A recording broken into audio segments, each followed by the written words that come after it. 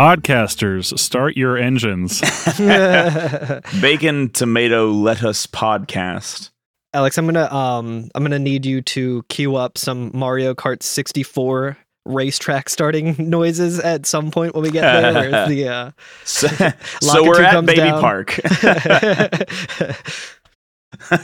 Yeah. So where we I guess we should also probably say that this is the Every F and FF podcast. You probably know that by now because we are in podcast. chapter 12 of Final Fantasy 13. This is like the last playable chapter, right? Kind of. We're getting real close to the end here. We're getting real close. We're now in chapter 12. Yeah, I'm Carl Germ. I'm Curtis. I'm Alex. And yeah, last we saw our friends, well, actually, let me look at the... We saw our heroes taking off on that cool Minerva owl ship on our way back to Cocoon, right? Incredible gas mileage on that bad boy. Wonder how long that trip takes. The Lassie have no choice but to return and prevent the impending devastation. Even if every man, woman, and child on the floating world regards them as mortal enemies, it is their home. And yada yada yada, as the Lassie fly towards their final destiny, they make the only choice that remains to them, a promise to be true to themselves. Wow. And then wish I could do that. We get a cool little cutscene of them, the ship flying. Did we talk about the weird fucking portal that they fly through? Is that Etros or some shit? It could be a symbol of it or something. They do through. Looks like a fal'Cie, I guess, because it's like a human-shaped thing that is like translucent. It looks kind of like a ghost. Also, I think maybe I asked last episode, but is Cocoon, as we know, is inside the sphere, but when we're approaching Cocoon, it looks like there's still like livable surface on the outside as well. Okay, so here's what I think. I think that the ocean part of Cocoon just doesn't have a bottom to it. And because we can see the big open part full of like presumably water.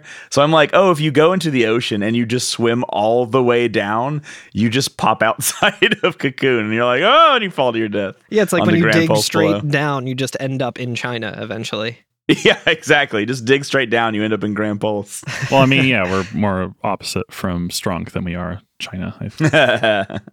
We're exactly opposite the Indian Ocean. Have you ever looked at a map, like one of those reverse maps? No, I did once, and it was in this game, and I fucking hated it, and I don't recommend it to anyone. Luckily, real maps always keep their orientation, so... Carl's bad at the map in this game. I'm actually bad at maps in real life. Even like we went to my fiance and I went to the Renaissance Fair a couple of weeks ago, and they have like the cartoony style, like here's where everything is, like kind of map, and it's like you are here, that sort of shit. I was looking at that, and I'm like, this is fucking pointless for me. I can't figure it out. Like, I'm gonna just figure it out on my own. Meanwhile, I see a star like on the mission map. I'm like, I know exactly where that is. I do not need to look at the map. Like it's just I've somehow just memorized how like internalized. I don't know. I have a weird sense of direction. Alex he eats, sleeps, and breathes the Arclight Step or whatever. Exactly. Alex, next season he's going to start his second job as a cartographer, and yeah, that's right. For Final Fantasy XII, which we're definitely doing next season, because there is a cartography guild in that game. So, I was going to say there are maps that are just like inverted and flipped maps, and it shows you what's on the other end of the world, like if you were to dig straight down, like what you would pop out into. And it's kind of sad how perfectly the world is aligned, that all water is over all land and vice versa. There are very few places you could dig through the earth and pop out onto land. Yeah, fix your shit. Fix your shit, planet Earth. Yeah. I guess it's because like if you ever like look at a globe and then you look at the middle of the Pacific Ocean, just half of the whole world is the Pacific Ocean. It's fucked up. I haven't been able to trust maps since grade school when looking at the map of the U.S. and thinking that Alaska was way like smaller than it is, and like that it's like the Antarctica, size of the entire what, west of the United whatever States. One is the North Pole on it, where I'm like, oh, that just takes up the entire top of the Earth, and I'm like, oh, that's much smaller. It's just the way that this shit's stretched. Yeah. Stupid maps. Well, where we're going, we don't need maps, but I guess we do need roads. We need roads, kind of, because they look cool, I guess, but we also don't need roads because everything floats. We need those hoops from Superman 64 that you have to fly through. to get Lex points. wins. Yeah, because in the absence of the Lassie from Cocoon, everybody has gotten race fever, baby. We're going to the track. Everybody's about NASCAR. Let's go. It's the Boonta Eve. It's a Boonta. You like pod racing? Fucking Cocoon loves pod racing. In my head, I have to check whether I'm getting ready to say Cocoon or Pulse every time. And so I have a little pause where I'm like, yeah, they love it on Cocoon. Looking at your hand, yeah.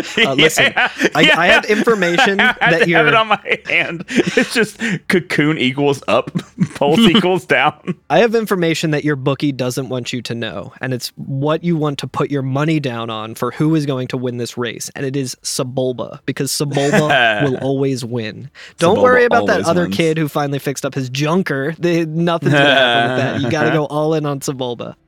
It's free money, baby. That little kid is some bantha poodoo. Get him out of here. Next season, we're going to be doing Star Wars Pod Racer, which is now available on Nintendo Switch. That's true. Oh, yeah. So there's a thing when it comes to cutscenes and movies and all visual mediums called editing, right?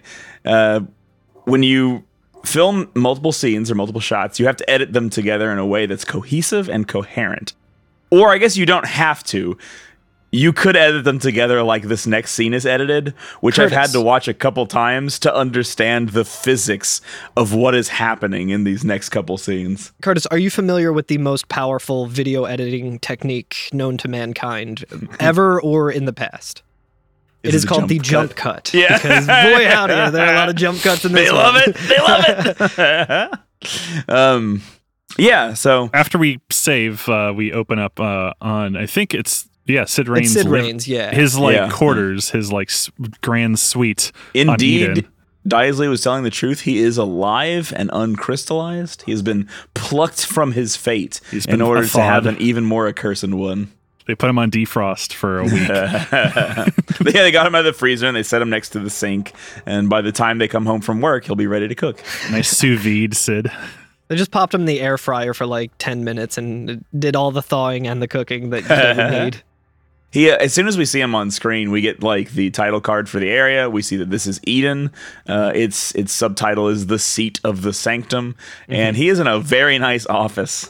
He's like it's gold encrusted. It's got that some houses will have like the addition to it that's just kind of like a sunroom that has like the nice little like almost like part greenhouse on the side of your house. It looks like he's got this for like an entire like office like suite at like a hotel or something. It's really nice looking. Yep.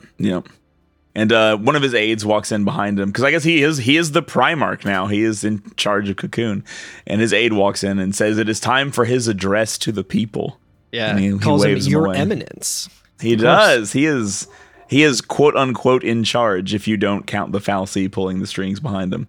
Right. And he's like somewhat ready to do it. I feel like it's pretty like obvious that he is not happy about the state of things, but he's just kind of like, well, we have to do this. Here we go. He's kind of being held hostage because like, hey, you thought you were done, but you're really not. Like, yeah. I don't know. Like, I'm sure he could try to like change the tides, but he's kind of like at the mercy. I'm wondering about that. Like, how much of it, like he never really had a whole bunch of free will, and then he, in his last moments, he was able to kind of exercise the last remaining bit of free will that he had to, try to stop us and save Cocoon in his own way, which was misguided. But I don't know if he has that anymore. I imagine that Bartandalis kind of just like thawed him out and was just like, yeah, no, you're like. Because he said the thing about like his eyes glassing over or something. I feel like he's just full puppet mode at this point. It seems like he's resigned all of his hope for the future at this point. He's been stripped of all individualism or something. Yeah, I imagine that his like soul was sucked out. Well, I was going to say, I don't think he's like a zombie or anything because of like a scene coming up where he's just like, when your soul is like, out and Bartandalis keeps sucking. Yeah, there's a scene later when he talks to Rigdia that makes me think he's still in charge of himself, but he probably is just like, all the fight is gone. He's like it's completely 11. Yeah, it's 11.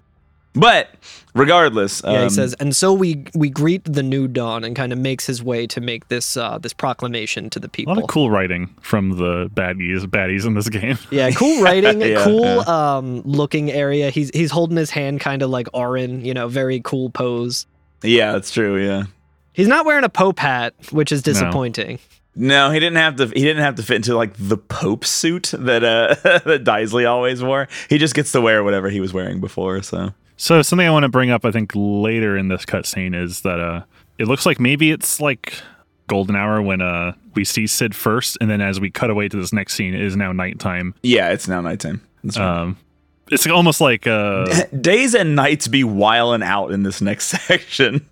They got one of those buttons like on the one area that we went through with Saz and Vanille where it just changes shit arbitrarily. I guess because like everything internal in Cocoon is controlled by a fallacy. If they're like getting ready to have a race, they'd be like, well, it's gonna be more fun at night. Let's turn the sun off. And so you can just do that, I guess.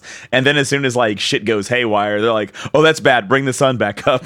Have you ever seen the sun set at 3 p.m.? Hi, once.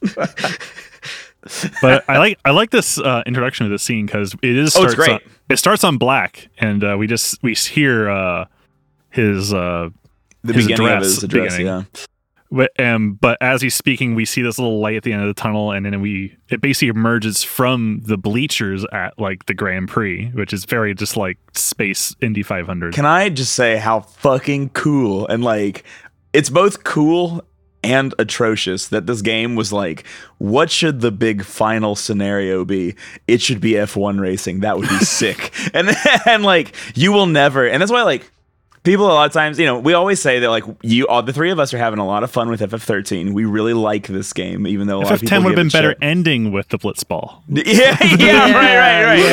Right. And like Una gives her big speech, and then like Blitzball kicks off. And like, I'm just gonna say that no game will ever be brave enough to do this again.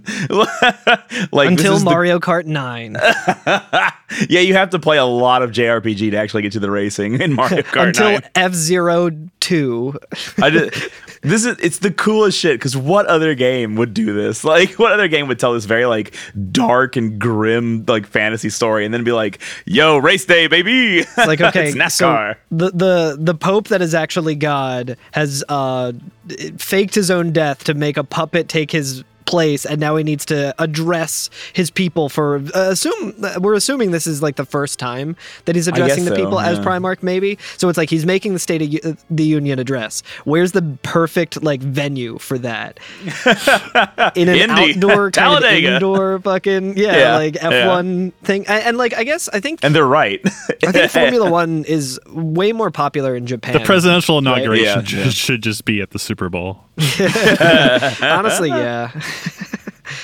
God, this game is so fucking Joe cool. Biden wardrobe malfunction. In that his belt comes undone and his pants fall to his ankles. And he goes, "Old gray man, she ain't what she used to be." Old man gets hit in crotch by a football. But yeah, I guess. Do you guys want? Should we just? Do you want me to just read off what his like statement is to the crowd, and then we can kind of talk about this fucking insane. Yeah, they're gearing up the race. Sid's on the Jumbotron. Keep in mind that the cutscene is happening as this is all being said, and there's a lot of jump cuts. So we're gonna just rush through that real quick. You just say all of the rain stuff while at the same time I describe the scene, and then the listener can like isolate their left or right headphone. Sorry, go ahead. People of Cocoon, my fellow citizens, we have survived the twilight and gather now to welcome the dawn of the day on which we decide our fate. Many are the lessons we have learned during our long night of hardship and sacrifice. And now we face choices which must be made as our hearts dictate and not abandoned to uncaring chance. Let us forge ahead with unflinching courage and honor the fallen with action. With these hands, we shape the future. And that's when shit kind of starts getting goofy. And indeed that is when shit starts getting goofy. Yeah, because as all of this is going on, we see a bunch of these pod racers, kind of these F1 or F-Zero cars coming onto the track. They're kind of like bikes. Are they the motorcycles that like Snow had earlier? No, his are like those are like donuts. Remember, those are like military. These are like these are different. These look almost like toboggans, kind of combined with like a like a jet ski or a motorcycle. So yeah, imagine the movie Cool Runnings, starring John Candy and the Jamaican bobsled team, and that is what you got here. It's future Cool Runnings. It's cool because like as soon as like Sid's done speaking, he snaps his fingers. Oh yeah, with these hands we shape the future and then snaps, and that's the go. That's the go is when he snaps and everybody and like it's kind of cool. We see some of the racers at the starting line and the camera like goes over their masks, their helmets, and they're like looking down the their steering wheel, getting ready to go. It's very like lots cool. of reflections. Oh my god, it's very shiny. The scene is beautiful. Like it's real. I'm watching it at half speed. It feels better in half speed, but less fast. Does it? I'm about to do the same. Because let me tell you, at max speed, it is a lot to deal with. It's a lot happening all at once. But yeah, their helmets are very much inspired by like the bobsled or cyclists, where they have like the pointed back and they're hunched over like jockeys or whatever. But they are kind of like almost like floating little like boats because they have like a little fin on the back. Yeah. Hit little rudder, yeah. But yeah, cool. we see like a couple seconds of the race. That's just a couple seconds of the race, right? Like nothing crazy going on except for like, damn, sports cool, ain't they? Or like all these reflections. Yeah, I mean, because of all the reflections, it got me. And the colors remind me a lot of like the Neutron movie. Lots of bright like neon blue. There's these kind of decorative balloons that kind of remind me of chocobo feathers on the sides. Yeah, I was thinking it was like a chocobo plume of some kind or something. We get to see some of the racing ladies. Oh yeah, before the race starts, I dropped a picture of the concept art. But the design of them are great because they have these kind of ornate, like wrapping that kind of evokes the vibe of Eden with the kind of like weird organic and white. Yeah, that's true. Tendrils, but mixed with like very loud, almost blitzball like racing, festive looking. I'm just a real big fan of the half cadet hat that's like turned to the side. But it looks like it has cocoons, like, or I guess should say the FF13 logo, like wispies and stuff. Yeah, the crystal like flower bouquet on their heads. It's cool. It's like very ornate, but also extremely sporty. And we see them for all of 1 second. I guess they're like the ones who would like hold up the flag, the flags or whatever, right? Seems like a dangerous job. Well, thankfully they aren't on the track here. I think they're just representatives. They're holding the flags. Like it's like the beginning of when they walk out with the banners at the beginning of the pod race. Yeah. It really is just pod racing. It's just Star Wars again. That's the name of the episode. Anyway. But as they're making corners, I like that it looks like they're getting very Mario Karty where they have to go through certain hoops to get certain points. It seems like it, yeah. They can go off the track and go through these little like, point hoops, like in Wave Race or some shit. That's how you get your boost, I guess. But in the night sky, we see that pulse portal kind of pulsing. Just the pulsing in the sky. Yeah, and one of the racers sees it. It looks very alive because his hair is like just kind of going wild. Yeah, one of the racers sees it and is like, "What the fuck?" Like he's like, "Oh he's my like God. cheering because I think he's in the lead. He's like, "Yeah, he's in the lead. He's like, go wrong. Let's go." Yeah, he's stoked about it. And he sees that portal, and you see Minerva come out. And along with it, like Saz and Lightning and like the rest of the crew have just already gotten out of the ship.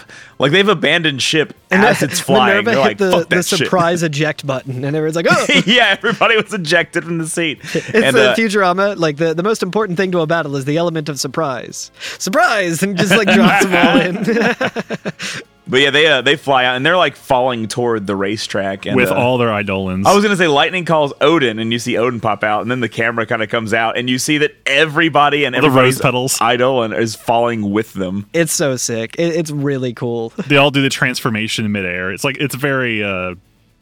This is Michael Bay as hell. Yeah, the Minerva kind of like continues to cascade down, and one of the racers has to like turn his little cycle sideways, and like drift forward, but he starts spinning out of control, and like the Shiva sisters grab his ship, right? Like to like keep him going, and Snow lands on top of it, which at this orientation is like the side of it, and he's standing around, and the crowd is fucking loving it. Yeah, at this point, the crowd is going nuts. They're like, they think this is all just part of the rules. spectacle. They're like that cool magical man to save that racer. Yeah, and he's and like, the hero saves the day, and he's like holding up his arms. Yeah, everybody's clapping. He says, no, you're too kind. You're too kind. Yeah. And then the camera swings around and you just see his fully eye-open Pulse brand, like his LaCie brand. And like you can see in the cutscene, everybody slowly stop clapping and all the cheering go like, oh. Speaking of wardrobe malfunction. Yeah, right. And then the delivery that Snow gives this next line is hilarious because he realizes what he did. Probably should have covered that. Like he's not doing it like he's just like, "Ooh, my bad." Yeah. Like very funny. Who do they think this guy is if he wasn't it wasn't a LaCie? Like this guy with magical robots helping him. I don't know. This is how the crowd felt at the Game Awards when that weird teen that was like shit posting or whatever just walked up to the mic to start talking. Everyone's like, okay, well, let's hear what he has to say. And then it's like, oh no. Whose strange child is this? So basically, like the Psycom is let loose now. Psycom is let loose, and because we see cool some tilters blasting in pursuit, right? Yeah. So it's kind of neat because I guess this cutscene, what is happening in the cutscene is all of the Psycom guards and tilters and like their vehicles are driving backwards on the track toward the LaCie while the racers are driving forward. So everybody's caught in this like extremely quick back and forth between these vehicles. Why and would machines. they do that? It's so wild. Like why would they do that? But B, it looks cool as hell. I'm also confused as to what LaCie's plan was. Like, are they attacking? Or were they attacking? What are they doing? Were they like, oh look, all the police are gathered around this event. Let's go take them out. Or they just happen to accidentally crash this. I think here's my theory on this, because when we're seeing this all, and again, like we're watching this and going through it at half speed, like it's all happening extremely fast.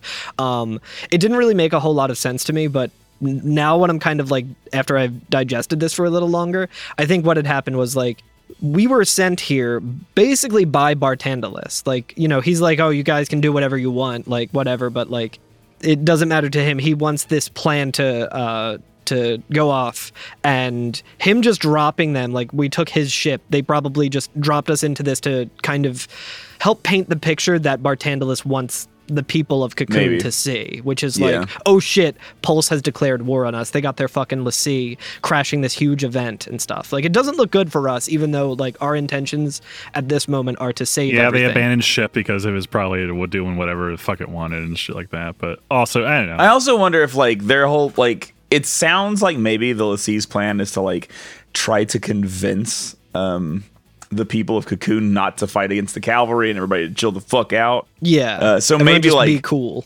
Yeah, so maybe causing a big scene at the largest thing will get them a lot of attention, maybe, and they'll be able to like address people all at once. This could definitely use a data log for even just like what the fuck is happening. Why is this race happening? Why is the Primarch speaking?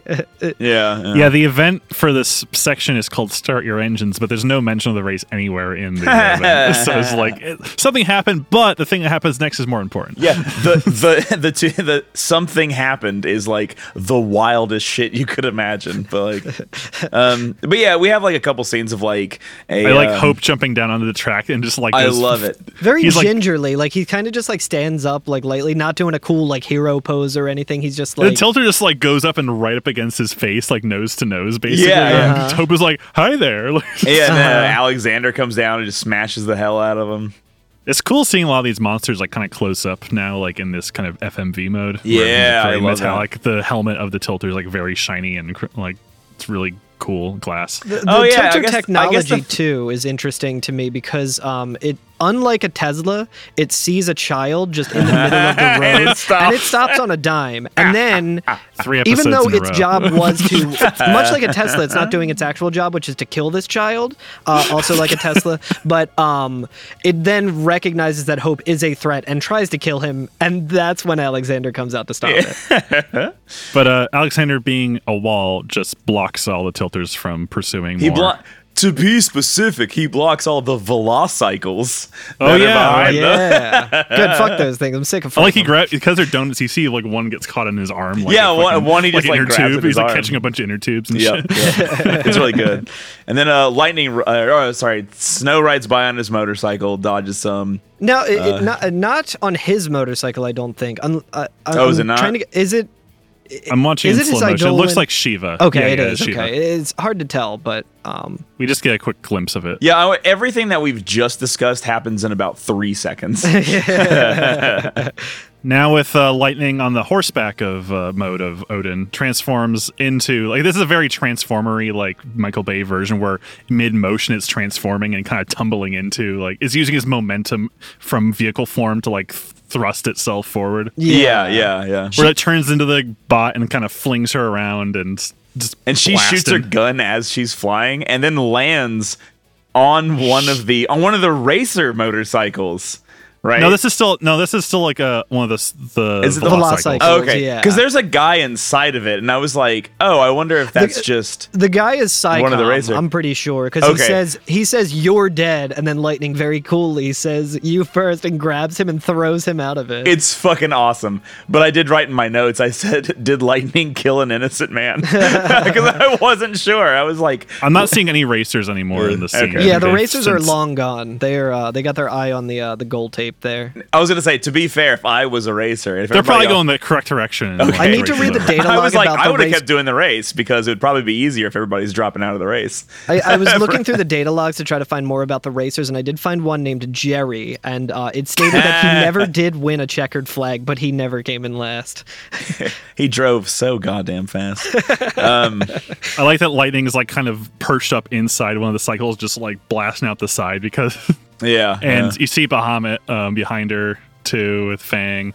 There's a lot of really cool little sequences. Things crashing into the hoops, just getting clipped. I'm watching this in slow motion now on your recommendation, and Lightning kills 3 people in quick succession. Just murders the shit out of them. She jumps on one ship, comes on Yeah. the other, rips him out, sits in that one, and just starts pecking off more guys. She's like Yeah, controlling the fucking bike that she's like just thrown a man out of with her like sword that is planted directly in like the front hood of it and just spinning it around and throwing it at like another one. It's like nuts. Yeah, and then the most incomprehensible cut, which is a bunch of soldiers shooting at Hecatoncheir, which is just a massive arm. So, like, what the fuck am I looking at? Yeah, so Vanille's Eidolon is kind of shielding her. It's shielding her with its arm, with its many, many arms, and it looks very wild. Hecaton just looks more like a robotic version of an Elden Ring boss or something. Yeah, it's just for sure. a big bouquet Fucking of arms. grafted and shit.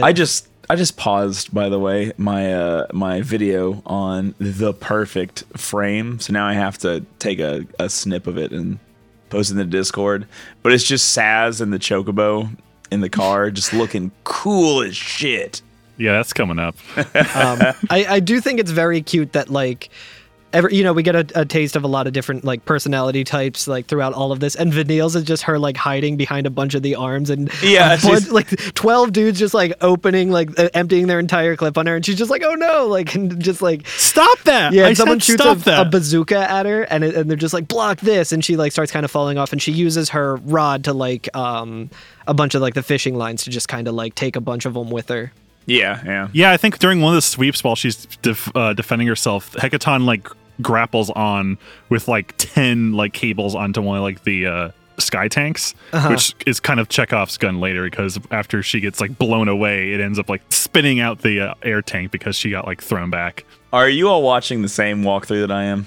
I am watching my playthrough of it. Okay, so I'm at 27:39 of the walkthrough. I just want to say that I'm going a couple seconds, right? I'm going second by second.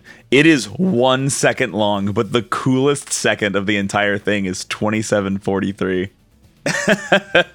Where it's just like these like carrier ships are crashing into the track. Yeah. And then and Lightning falls off Odin or something, and she's like, I think she's on the cycle at that point. she is on nothing. She is in the air upside That's right, down, because and she perfectly goes right in between the crashing vehicles, like just barely makes it as she like slowly rotates. And then Odin catches her just as she turns right side up, and she is on the horse again. And I'm like, what is happening? Yeah. Because what happened is that when Vanilla gets blasting off with Hecaton, so we get a shot of Saz like going fucking speed racer mode with the Chocobo chick inside Brynhildr, and it transforms and uses its like kind of crossbow staff to just kind of give Hecaton something to like grab onto. Yeah, and as we said before, which then the aircraft carrier creates a whole like tumble thing with lightning. It's crazy. And as you have heard, Alex was like, "Oh, I'm still back on 2739, 4 seconds before the thing I was saying, and everything he just described happens within like 2.5 seconds. It's cool as shit. It's one of these things where, like, if you've been working on this for like months as an animator, it probably feels like, yeah, it's clear what's happening because I lived in it. Took me an hour to write. I thought it would take an hour to read. Yeah, this whole cutscene is like 3 minutes long.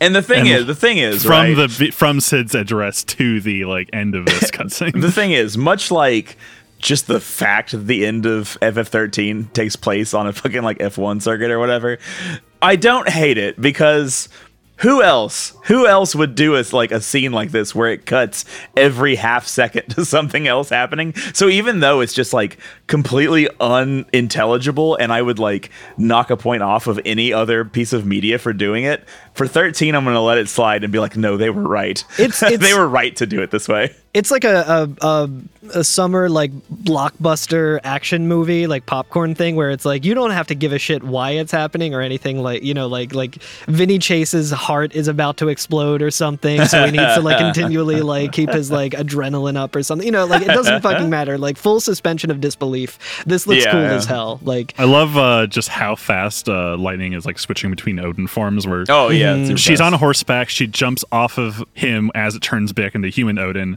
onto the back of a sky tank. While she's saying Odin, and like there's a huge thing that's like falling onto them, and Odin's using his fucking shield. He just like pushes away so it doesn't smush them. It's really cool. It's absolutely fucking ridiculous. And then one swift motion just rides him again, like just and then keep going. Like so obviously we haven't like forgotten because we've been in charge. I want this like in a remake. This would just be like its own like mini game sequence, like where you're just playing as it suddenly becomes like a rhythm game. Like it's like a Naughty Dog thing where the perspective of like where you are in the fight like keeps going, and it's just all these weird quick time events. And you're basically doing this. You're just alt moding, but through every character. Listen, fuck quick time events. Bad game design. We don't need them anymore. But we could do it like in Final Fantasy VII Remake, where Cloud has to dance at the honeybee and just make it a rhythm game, essentially. And then it's perfect. Then it's the perfect game. Andreas will judge us by the end. You are perfect. Obviously, we haven't forgotten about it because we've been in charge of playing as Lightning for most of the game or whatever. But if you had forgotten from the first scene in the entire game, Lightning is a cold-blooded fucking killer. Yeah. Like, she kills so many fucking people and, like, no hesitation, no squaring up or anything. It's just, no remorse. Entire, like, vehicles of people just fucking murdered within, like, seconds. It's incredible. Wild. But, yeah, now we're, like, I guess Lightning has, like, the whole track ahead of her clear, and something starts emerging from the sky, which is I think that's the sun. The sunlight falsy. Who is the sun? It's not Carbuncle. It's Carbuncle's do we know the name? One. Phoenix. The concessions Phoenix. one. Is it called Phoenix? Yeah. I don't know if we ever got a name in game. It was in data log.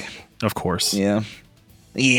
But yeah, so that answers our question about the light switch that Reigns must have hit as he was getting ready for the cool. Oh yeah. Or the not F-150. The right. We did get close up of the F1. sun. But it's cool. We do see like a sun kind of we get a quick glance of it kind of turning on in the sky as Lightning looks up on it. And as it's turning on the she looks into the sun. Lightning, that's so bad for you. Yeah, you got to put on your eclipse goggles. Come on. But we see the track underneath us that it's been, like a cyberpunk kind of futuristic. Now I can actually tell what the fuck's happening. Yeah. Yeah. The track beneath it starts disappearing. Like it looks like, cyber glass or whatever. So now we're just running on like the rails of it pretty much, which are like solid structures, but not as I don't know. I'm trying to think of like the word for it. Like the things that you use in Portal when you have to shoot a portal and have like the walkway go through it. Yeah. Oh yeah, was the floor solid this whole time and now it's just like disabling the track or something? It seems like it disabled the track. So there is some solid stuff, but it looks more it looks scary to be on, I'm not gonna lie. Yeah, it's like scaffolding. Yeah, it's like some of it's glass, some of it's just scaffolding. But because they're hover cycles, I'm like, did they even need to have any like bottom to begin with? Safety measure, I guess. Whatever. But it looks cool. That's all that matters. But Lightning pulls up to the end with her blades out, and we get a nice foreground stompy, which implies that we're about to enter a fight. Mm-hmm. And we do enter a fight. We do, and it's cool because this I think is the only instance so far of us starting a fight in Gestalt mode. Oh yeah. Probably. Except for Snow when he's like rescuing. He crashes. Oh, that's right. Oh yeah, good point. Palim. That was because we start in the motorcycle. You remember how the first cutscene in the entire game where Lightning goes absolutely ham? We fight the Manasveen war mech at the end of that cutscene. Oh yeah. Fucking, it's poetry, baby. Nice it little rhymes. bookend. Yeah. So he got a paint job. we are in a battle with the Anavatapta war mech, which is just the Manasveen war mech, but it's blue and red. Anavatapta. Yeah. So yeah, it's like black or blue and red instead. Purple. And it says O2 on the side. So, interesting. Well, yeah, you they go. improved it.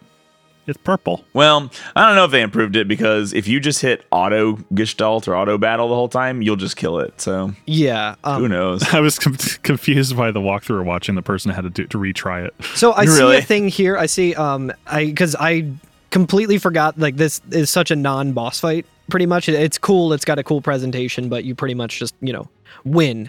But I was looking it up. I'm like, can you lose to this thing? And the like fandom says that if the war mech survives past Odin, it will use Omnigator to put a bubble around it, making it immune to attacks. Which then you can stagger it with Ravager for it to lose its immunity. But like if it says if the player fails to defeat it with Odin, it is recommended to just simply restart to save time. Yeah. Yeah, it's it does. So have just a cool little like victory lap kind of thing, especially after like the last difficult fights that we've had to do. It's kind of nice to get. It's a free cool one. transition. I like when they like have a cool sequence and then have you kind of like put the cherry on top. It's like, hey, or you finish it. Like you finish this cool sequence. Yeah. Instead of it just being more cool like cutscene. Instead of us just like, okay, now we're here. Now it's time to walk. Like it's kind of neat to kind of transition you into the gameplay. Interactive cutscene, basically. Yeah, now it's beautiful daylight. We can. Do we want to talk about this fight at all or not? It's just kind of. I don't think there's really too much. Literally, just press We X. spent 45 minutes just talking about the 3-minute cutscene. Yeah. Well, there was a lot going on there. This guy shoots a laser and then he dies. This guy we gets didn't have owned to- by Lightning and Odin, and then if he doesn't get owned, then you restart the fight. God, I wish that were me. It doesn't come back like the Manasveen. Yeah, I'm no, this assuming. fully just No. dissipates after you kill it. It turns purple. I kind of wish Saz was in the party by default, just to kind of for karma. Yeah, and also like the time that I had for this fight was 59 seconds, the target time. So I did it in like 29, so I got 5 stars. Okay. I don't know what I got. It 'cause I does just drop a pressed Tesla turbine, so keep Ooh. that thing away from kids because it will have blood on its hands. We're just leaning into that every episode harder. I guess. But yeah, we finish it. Lightning puts her sword away, and something. There's like we hear something. Yeah, Like, it it's says, "What's happening. that sound?" And the camera cuts away to show a highway on Eden, which is very futuristic, right? But there's like just normal people, cars driving down this road. I guess so. It looks more like an F-Zero racetrack because there's actually a floor on it. Well, I think it's Yeah. futury. Yeah, it looks less like yeah. a racetrack, but more of like a cyberpunk highway or freeway. Yeah. But portals. Another reason why Eden sucks. But portals start opening and creatures from Grand Pulse start coming out. We see like a juggernaut. Yeah, we hear the voiceover. Yeah. The army's repulsed. They're using transgates. Which we got introduced to also in the very first episode. Yeah, they were I guess Psycom transgates because they were green in that one. This ones are purple, I guess, because they're Pulsian transgates. Which, I mean, for some reason. presumably that's Daisley faking an invasion. Yeah. Because I think we heard that like they could all be from the Ark or whatever. Like I think that they were gets sorting. confirmed later as well. Yeah, like these are Yeah. all just being teleported from the Ark into Eden. Like, Yes, they're already and here. and if we think back to if you had Fang in your party, I don't think it was like her just standing there, but she's like, wonder why wonder what they have this here for. Yeah. So there was a little bit of foreshadowing towards this. Like, why is this under Eden? Why would they have a giant arsenal? Yeah, and we Yeah. see like juggernauts coming out, and a bunch of the Seath like flying enemies. We see a lot of civilians kind of just walking around and witnessing this happen, like walking around normally, and then just being like, "Oh fuck." We see the Adamantoise This coming fucking through. Adamantoise comes out. Oh my god, yeah, and it like Yeah, screams into the camera, like directly facing Yeah, it. And these yeah. things are fucking terrifying, dude. It's fucking Jumanji up in here. Yeah. But yeah, as this Dude, like the chaos... Adamantoids, now that I'm watching it too, is every time we've seen them, they've been kind of just doing a little, a mosey. They're just not, They're just moseying. Got nowhere Lumbering. to go. They're walking real slow. This one's fucking hauling ass, dude. These are trained killing machines. This thing's fucking pissed. Yeah, it's got the big tusk. It's pissed. Seeth everywhere. I kind of love the weird like cubes of that appear when they like cube of shaped bubbles. Yeah, when they like the materialize out of geometry. It's interesting. Yeah, you can see like SciComm or the Guardian Corps or whoever, whatever regiment. I think we'll learn the ones in blue. We'll learn of SciComm because they're they look much more guilty because they're blue and gold and white. Yeah, and these are like the elite. Since they're in Eden, there is a data log later that says that these are the elite. Like the only ones who get added to this Guardian Corps are they're called Archangels. Yeah, some of the enemy types are, but these ones are like, in order to make it to this rank, you have to be like the best in your ranking, like in your, like Lightning probably could have worked her way up there in a different world, because like the best of each team can get escalated here. Right. But we see like more Adamantoids like kind of walking through like, and just civilians running at their feet, and some of them like tripping and falling and rolling. I'm like, oh, those people are super dead. Those people are so dead. Like that thing just steps once, and my entire party that has been training and honing themselves for fucking 50 straight hours cannot survive it, and these guys are just like running next to them. We do see some more sky tanks swooping in, and then we cut back to Sid's his chambers. Yeah, and Sid's sitting on his like finery, his nice chair, or whatever, looking out over. Yeah. And we see like explosions happening in the city. This is like the Delta Lounge at the airport. But yeah, there's like he can see what's happening in the city, and there's like explosions going off, and we hear and see gunfire and stuff like that. And so he's kind of just sitting on this couch observing it. What can you do? What's to be done? And a soldier comes in and says, an army of creatures is attacking the city. It's a pulse invasion force. And then that guy gets fucking got immediately.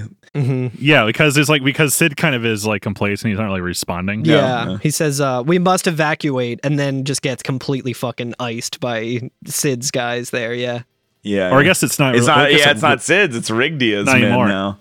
Oh yeah, Rigdia's. That's right. Yeah. Because the cavalry comes in, fucking fucks that dude right up. They surround it. That Dicely was talking about last episode of like, oh, they're gonna think he's a Falsey puppet or whatever. Like that has proven to be correct. It's not really a prophecy when he's actively trying to make that happen, but it happens nonetheless. Yeah, it's like telling you there's a prophecy that earlier today I will go get a fish sandwich, and you're like, well, there was a great prophecy that sometime in the next 24 hours, Curtis will have a tummy ache. But yeah, we see Rigdia. I keep forgetting his name. Is Rigdia. Kurt Russell. What's his name in Japanese? It says right there. Rigudia, I think. The translation says Riggedy. I was like, oh yeah, there's no A. There's no there. Rigdi, yeah. Yeah. Rigodi. That's true. But yeah, Rigdia is here. Like he's looking at over the carnage that's happening as next to Sid. So Reigns, is this the cocoon you dreamed of? My dream is but a Falsey's fancy now. End it. He just says end it. Implying that like just put me out of my misery. Like I'm like my time is up. Like there's really no way this can end well for me, whether if I fight back or not. Probably. Yeah, just go ahead and fucking shoot me. And Rigdia obliges. Fucking. I'm guessing that's the loophole to keep Falsey from re-employing you. Yeah, it's just blow your brains out, I guess. Yeah, and damn idealism. Yeah. Well, yeah. So Rigdia shoots Sid in the head and kills him permanently. It's like Sid is dead now. It's a very where the music cuts off and we just see the shell flying off. It's very cinematic. Interesting too, because we get a good look at his the barrel of his gun, and it looks like it has like 3 barrels, kind of like the Cerberus. Only one shell comes off of it, so it's just FF7 again. It's a very inefficient revolver. Yeah, it just looks so damn cool though. But after he does that, some more SciComm guards come into the room, assuming that they're just going to be like, escorting Sid out or like evacuating him. They have no idea, and they come into that scene and see like, oh, Sid's all over the place. Rigby is there with his gun, and they're like, oh shit, and then so they start like opening fire, and that's when Rigby is like, oh, you damn idealism, you feed it blood and it howls for more, and they all start firing at each other and have a big pretty cool. There's a big shootout. It seems that Rigia in the cavalry has survived. Yeah. And I like to put in pin this, actually, specifically because I don't think it ever comes back again. We don't think we see Rigia again in this whole game. Oh, yeah, you're right, yeah. That's just I found this out because I finished the chapter. I'm like, I think they're supposed to kind of like feed this little B plot that the cavalry is, but they never like really address that, like where they go after this. Maybe we do. There's nothing cinematic, but there's some scenes later where we kind of learn what happened to the cavalry. So we'll get that. Okay, yeah. Probably only good things we can imagine. So that's good. I assume success on their part, which actually would be bad for everybody. So, so in that case, well, for the listener, I found a potentially cut scene that they may have just cut because of chronological reasons, where they changed like the order of events, and so they just got rid of them. Yeah. Back to the racetrack, I guess. Yeah, we see our party kind of just looking on and seeing, what's all that? The shit that's going on. I guess they can kind of see Rain's office from here, or... Oh, yeah, because... They see a huge explosion of where, the seat of the sanctum is, I guess. And that's right, because his office looks over the racetrack, so assuming if there's like a big shootout or explosion in his lounge, we could see it from the track. Yeah. And I forgot how close they were. But yeah, Snow's like wondering what's going on, and Hope's like, oh, it looks like the cavalry's made their move. And Saz is saying there's more to it than that. He picks up one of the receivers that was knocked off a SciComm unit, and he hears that over the radio. He's like, oh, they're saying there's like pulse creatures all over the place. Nasties, dude. Yeah, and that's when Fang says, fresh off the arc, I'd wager. So that's kind of like the line there. So they like don't know what to do. They're kind of like, what's happening? And Lightning's like, it's all out war. Yeah, what are we gonna do? It's like Hope's like, is this our fault? Did we do this? Like, because Barthalos' prediction came true. It's like, well, yeah, it's because prediction. It's his. He rigged it. Yeah. It was rigged from the start, kid. It's like setting up a fuck ton of dominoes and being like, I am going to predict that the last domino will fall, and then like knocking them all over. It's like, yeah, no shit. Yeah, but Snow says, well, his future stops right here. We're the ones who decide what happens next. Yep, and the party Everybody else like, let's mosey. Go. Yeah, they get their little let's mosey, and they're off. Did we mention that last season? Like every game has its let's mosey moment. That's right. Yeah, this is a kind of a pre-let's mosey, maybe, right? Yeah, it just gets more grim from here. So it gets mosier and mosier, mosier and mosier. But yeah, so we're now able to walk through that like scaffolding. Yeah, we're on the. It basically feels like we're on, because there's poles like holding things. It feels like we're like walking along lighting fixtures at a Target or something. Yeah, it does. And because we just got that sweet 500,000 gil from Bhakti, and we opened our new Crystarium, or our 9th Crystarium level. I was so ready and so strong going into this, because there's immediately like a save point right in front of you. So I just bought like weapon upgrade materials, and I popped all that stuff into the Crystarium. I got high wind, baby. Fang just taking them out, doesn't even care. All my weapons are like level 2. Oh wait, so you're using high wind? I did at one point, and it saved my life. Nice. Hell yeah. So are you playing with Fang as your main character then? In this section, I switched to Fang main. Yeah. Nice. Ooh, I tried to, and then I was like, I do not know her playstyle right now. I gotta stick with Lightning, but I will talk about Army of One and how fucking clutch that has become for me when we get to it. I'm excited. And it's funny too, because I'm watching my playthrough, which was at the end of like last week, and I am like 3,000 points away from being able to unlock Army of One. And then I went through like 3 hours of playtime in this area where I could have really used that. And then remembered to unlock it. And I was like, oh yeah, I forgot to use that. And I was trying to find, I'm like, where the fuck is it? And I went all the way there, and I was like, oh my God. Like I had started along the path, like away from Army of One, thinking you were 90% there and ran out of Crystarium points and then forgot about it. Very funny. I really do wish the as beautiful as the Crystarium is, it is very noisy, so it's sometimes hard to see like how far your line is gone and whatever. It's forgetting one and moving on is a nightmare, because then you have so many different paths, and it's like clunky to try and get around with.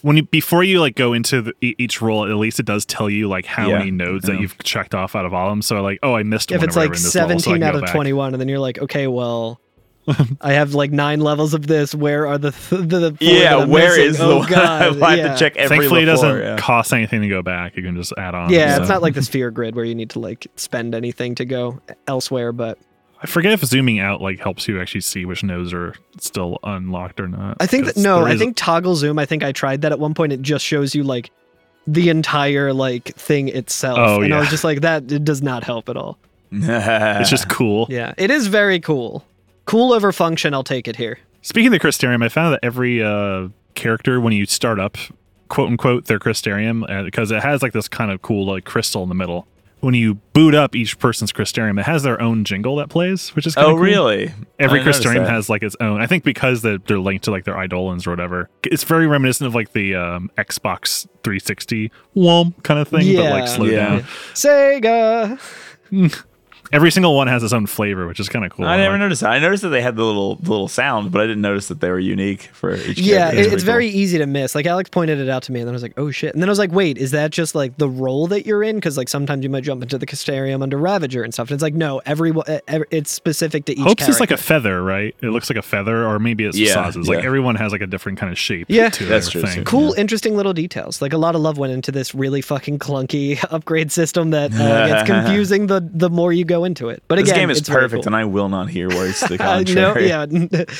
Just flatten it out like it looks like in my guide. I'd be happy. Actually, make it more like the tree in World of Final Fantasy, because it is like, it looks pretty in 3D, but it is just like still on a 2-dimensional plane, so you can see exactly where you are. Yeah, I feel like if this just kind of had a list where you could just bypass the cool thing, if it was just like a drop-down web. Yeah, but hey. Listen, it's in the remake. They'll fix it. I'm sure. they'll be patching that any day now.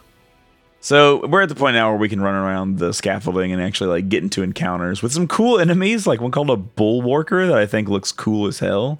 Is that one of the little floaty things that we fought in Vile Peaks? It reminds me of what's the little guys who fly around that Hope didn't get hit by? Oh yeah, not the tilters. But it reminds me of one of them, but it's like different. It's like it's white and gold and like armored. Oh yeah, I guess we did fight something like it in the Vile Peaks, didn't we? They're like tilters, but kind of front heavy. That's right. I think is the kind of thing I like. Oh yeah, they're like the gorilla versions of. Yeah. And I like the design of those. They look very elegant. Bullwalkers made me think like of chocobos again, like war. They can bullquayers. Yeah. I was looking through my play of this area, and when I started off this save file, I took the Ulan is what we fought. I took literally 5 whole minutes to upgrade all of Saz, Hope, and Snow's shit. It took me 5 minutes to do it because they had almost 500,000 That's awesome. That feels great though, to just like go through like nodes or whatever and just like bling bling bling, and the bling, noise bling. just keeps like ascending. Yeah. It's really, really good. It's real nice. I should send you that. I found there's a way to, if you have enough CP to like, even if you like hit a dead end, there's a way to do it so you can keep the tone going up without interrupting. Where you double tap the button and it goes to the without touching the stick or whatever. Yeah. Like, or you just I've done that, and it's kind of tricky to do. So there were certain points where I was like, well, now I need to go backwards a little bit. So let me get ready to do that. And I like try to keep it going, and it feels like dropping a frame or something. Like shit, I missed the frame perfect trick. Like it's not that precise, but it had the same feeling. I found that clip isolated in the files, and I was like, I'm just gonna make that my ringtone. It's like 35 seconds long of just like a shepherd's tone. That's awesome. I'm just gonna make that my alarm clock in the morning. Not too much to talk about on the scaffolding, though, right? It's other than the fact that it looks amazing. Yeah, it looks super cool. You can see below, like the city proper. I took a bunch of time to look down into the city, and like the skybox in this game is amazing. It's so everything is done. Like it doesn't like it doesn't unfocus because it's so far away. Like if you pan down and look at the ground, you can see like streets and buildings and like everything's there. This really makes me want to have a no clip or like a just a free cam in this area. It'd be really cool to look at it because I'm sure it's super low poly when you get down there. I would imagine, but it looks if it's even poly, it might be like. It's not even a poly, it's just a skybox. Yeah, it might just be a skybox. Oh damn, yeah. so if it's just like a texture, we're inside a sphere. Yeah, it's a really impressive texture then. It really is. Yeah, it's cool. I love there's still the signs from the race all everywhere. They're look like Coke logos and shit. Yeah. Marquees everywhere that says like Eden. I like that there's like a giant banner on the side of the track that says speed in like big letters. Is that what that says? I'm looking at it right now. In the concept art I sent you, actually, the black and white sketch of like the racetrack. Really? There's like those 5 big letters at the top. It just says speed. Oh, it does. That's awesome. I think I might have missed a treasure. Yeah, there's a lot of treasures hiding out on the on little. For the life of me, I went down every branching path, and I'm watching now, and I was like looking at like the area below me, and I'm like, wait, there's obviously a fucking treasure right there that I just did not get, and I just ran right past it. Oh no! Oh, I spent a lot of time looking at the mini map on this because it is hard to kind of figure out like what parts are walkable because it is just a lot of tangents. Yeah. Yeah, what's walkable and what isn't like perfectly well delineated, but it's not bad. It's not like not hard to get around. It's fine. You'll reach certain points that have like downed velocicycles and stuff. That's like a weird obstacle that doesn't really. It's not like too maze-like. It looks cool, but it's like just kind of like. I'm sure there's a critical path that you can go through and doesn't really incentivize or reward exploration too much. Yeah, there is a chest containing a weapon for lightning that is guarded by a few flying Seath. What is that one? It's the Lionheart. Oh, that's right, the Lionheart. Dude, I missed the Lionheart. Oh my gosh, that lets you use from? What's that? What's that? Yeah, that lets you use the ultimate limit break Lionheart. Which I guess is just Omni/Harmony of One. Quick Stagger and Random Instant Chain. Nice. Which is cool. I want to pull that up and see what it looks like.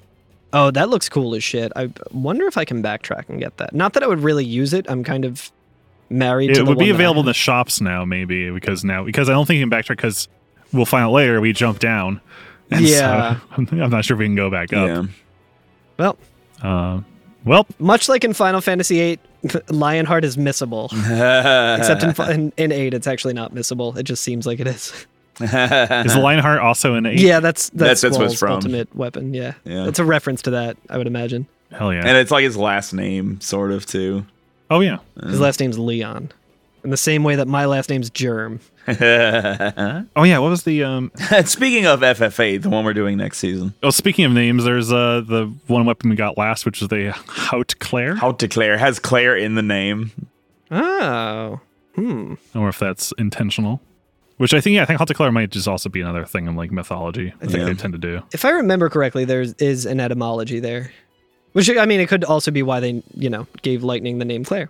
Who knows? But all I know is we get to the end of the racetrack and there is nowhere else to go. There's like a If only we could fly like we did at the beginning of the cutscene. Yeah. Listen, we all ran out of TP, okay? It's a refactory period. If only there was some kind of MacGuffin set up in the intro cutscene of the game to help us down. Because basically, like, we see that the next area that we can go, and like, the action is happening on the ground of the city. That's where everything's, like, actually taking place at. All the That's probably where we were headed, but the ship just crashed into the track. We felt obligated to kind of deal with that mess. Could be. And yeah, the party doesn't know how to get down there. Lightning's like, specifically Vanille doesn't know how to get down there. Yeah. If only we could fly, she says. And she says, we can jump. And just jumps off because Lightning's fucking insane. Where we're going, we don't need to fly. Yeah. And everybody, and like the party kind of like in turn is like, oh, see you down there, Vanille. Oh, no big deal. And like everybody keeps jumping off. And Saz does like a dive, like he holds his nose. Like he's jumping into water. I do like that we can see Lightning holding it. So like if you're paying close attention to this, you're like, oh, I know where this is going. Like, it's very funny. But yeah, as they do that, Vanille's just like, what are you doing? Oh, wait a minute. Oh, and like freaking out that everybody's just jumping off. See you outside, says Snow and whatever. You all crazy. I love that Fang says, yeah, like this will be fine. Just don't drop the gizmo. Yeah, the gizmo. Yeah. And I guess does Lightning give them to everybody, or how did it? Lightning gives one to Vanille. Everyone else kind of already has them. Okay. So presumably she probably just had a bunch of them for everyone. Stocking stuffers. I do love that Vanille just like has a like really a lot of concern in her voice when Fang jumps and when she says Fang. Like it's really good. I really like that. But they have the little what are the gravity packs called? The AMPs or whatever. Like the I can't remember the name of them. The Grav something. It's in the inventory. It's in the inventory. Remember, like if you open up items, you can go see what it's called. Let me start my FF13 game up real quick, and I'll go into the inventory. But yeah, we see everyone kind of falling really quick towards Earth. Everyone's pretty like relaxed of it. Lightning, except for Vanille, who's just flailing all around. Lightning does a cool little little flip when she lands in her force field. Snow does the superhero. She throws it down, but it's like a grenade. It actually reminds me of like when they were inside the train at the beginning cutscene, because it basically just throws them up in the air and they have like no idea what the fuck's happening. The GravCon unit, which uses the antimatter manipulation principle. That's right. Yeah. Who could forget? That thing from 13 chapters ago. I love all the cutscene. You see like Chocobo Chick is freaking out, even though Chocobo Chick was the one who made the landing perfectly the first time. That's right. You're right. Yeah. The just landing. Could be like having fun though. You know, maybe Chocobo Chick it's like a roller coaster for Chocobo Chick. Not fear, but exhilaration. Yeah. Craves death. Lightning's such a fucking tryhard, dude. Like, so everyone else just kind of lands in their thing. Actually, she throws it on the ground and then shoots it when it's in the middle. And I was like, oh, maybe that's overkill. It must but I think amplify she is actually. Oh, dude, that's even cooler. No, she is. I think it's her shooting each individual one as she's like avoiding fire from these other ones. She shoots like when she shoots her core, it's in the middle of a group of PsyCom soldiers too. Yeah, and they just all start them all floating out and don't know what to do. Yeah, it's really good. So I guess these are bullet activated technology, which BATs. Good thing she's a good shot, dude. Holy shit. She shots everyone's. Otherwise they would be surely dead. So she lands, Saz lands with gingerly catching Chocobo Chick, who's like, whoo! Just like that was a close one. Hope lands, Snow lands, and then like eventually we see Fang and Vanille's like, you should have warned me. Right. And everyone's like, oh, that's just how we get around here on Cocoon. Yeah, and then I think Hope says is like, that's how light gets around. Yeah. But yeah, so we're like finally in control again, and we're facing down a street. We're like on one of these like elevated streets. And yeah, it feels like a kind of a corridor like for pedestrians because of how it connects to the rest of the city. And ahead of us is like a bunch of barriers with various PsyCom units looking right at us, but they're at least being nice enough to let us shop at the save point first. So like they don't run after us, but everybody's looking dead ahead right at you. They see us gluing a bunch of particle accelerators to our guns, and they're like, We'll just wait for them. I'll let them finish. I want to see where it goes with this. But yeah, that might be a good time to take a break. Let's take a break. Let's take a break my damn knees. Yeah, you gotta land more gracefully. That's right. All right, see you in a minute.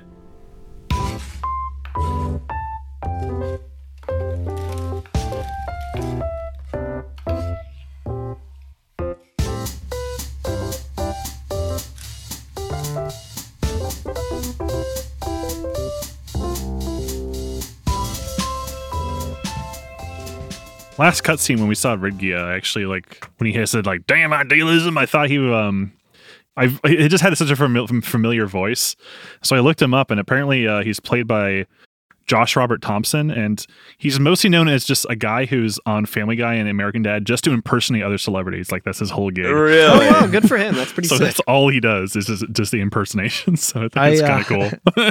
I got a tattoo recently, and our tattoo artist had some like later seasons of Family Guy just playing as she was tattooing Frostbot and I, and it was extremely nice. That's not like usually a show I'll like pop on and like try and watch in the year 2022, but it was like very comfy. You know, it felt like, you know, like hanging out with my friends in my college days, just having Family Guy on in the background. It was really nice.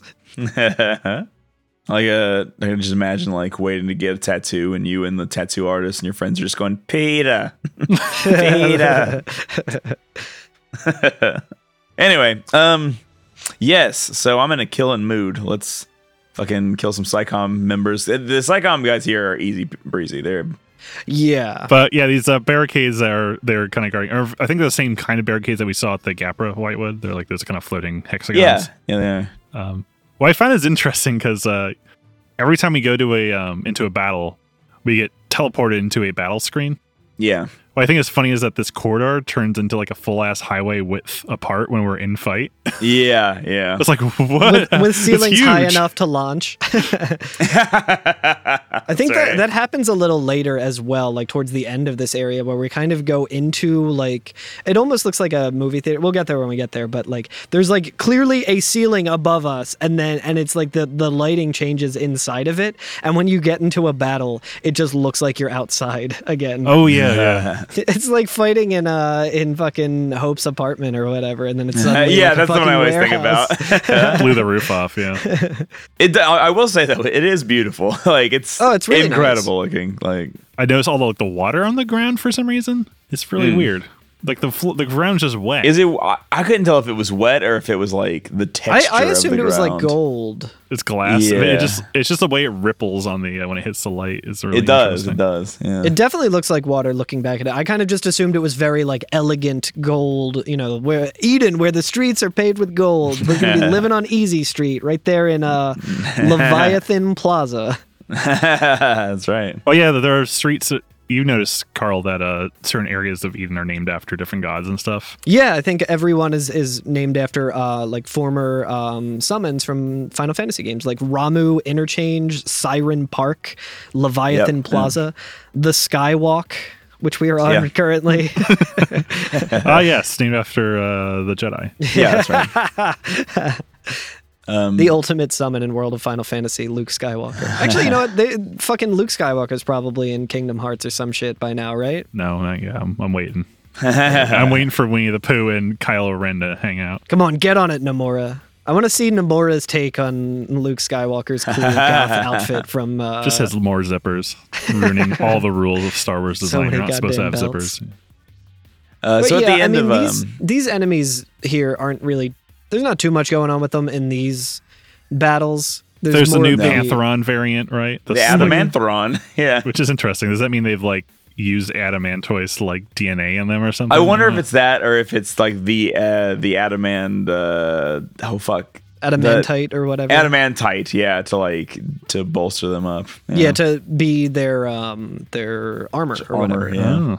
There's the Sanctum Seraph, which I think one of these enemies sends out like a little targeting ball that you can fight, or you can do what I did, which is just completely ignore it and kill it. There was an enemy who did that a couple chapters ago. The targeting beacon is what those are. Yeah. I was like, is that something I have to worry about? What is that? It was much more difficult before, if I remember right, the targeting beacon. But now it's not a big deal. I do like the angel naming convention of all the enemies here. Like Eden, we're very much in the Holy Office. Is actually the Holy Office of Eden. Yeah, everything's very biblical. I think the white and gold colors too. The Sanctum is called the Holy Office in the Japanese, like in literal translation. It's called the Holy Office instead of the Sanctum, which it's the churchy elements are just gonna. They're really going hard with that. Yeah. Soon we will find our communion for the first time this season. Yeah, are we going to fight the Eucharist in this? Lightning just throws the Eucharist into the air and shoots it, and the Jesus Eidolon comes out of it. He unmounts the cross and uses it as a fucking hammer or some shit. He transforms, he just transforms into like a hovercraft. He's got him on his arms. Yeah, and he can shoot bullets out of the crosses on his arms. But yeah, at the end of this little hallway, we see like a little I don't know if it's a teleporter or an elevator, but I think it's an elevator because of the establishing shot next. It's a dumbwaiter. Yeah, a series of tubes. I mean, what is some kind of tube? Yeah, but there's some Psycom soldiers who stop us there, and we get a little cutscene. Yeah, we see some Psychom soldiers using the elevators, and then other ones block our path when they see us and say, Eden's under our jurisdiction, and they come to They think we're with the us. cavalry, I think, because they say cavalry stand down. Oh, that's true at first. At first they think... No, wait, I'm sorry. They're actually talking to the other cavalry soldiers. So cavalry are like hitting the elevators, right? The cavalry are hitting the elevators, yeah, and they say... stand down, Eden's under our jurisdiction, and then we roll up and they're like, oh shit, and they have to fight us to keep us from getting on the elevators. But that doesn't work because they're babies and they suck, and so we murder the shit out of them and we get on those elevators. So we're hot on the cavalry's tail is kind of what this is implying. I think so. Yeah, it's kind of a race to the heart of the city to make sure we can stop the cavalry doesn't from kill orphans, ushering in the apocalypse when they're trying to prevent the apocalypse. They're gonna burn down the orphanage. These elevators look like helmets. They look like the frickin' who's the bad guy in the Buzz Lightyear universe? Zurg, right? Zurg. Yeah, it looks like a Zurg helmet that you walk into. Imagine, if you will, you're looking at Zurg from the hit Square Enix game Kingdom Hearts 2, I assume. That's about right. Because the camera pans over, we see those elevators, and they do, I think, just go straight, like an access elevator to the highway, or a pedestrian like elevator, because we are like pedestrians at this point. And it takes us down to like it looks like an access elevator, because the area it takes us to is on the side of like a tunneled highway.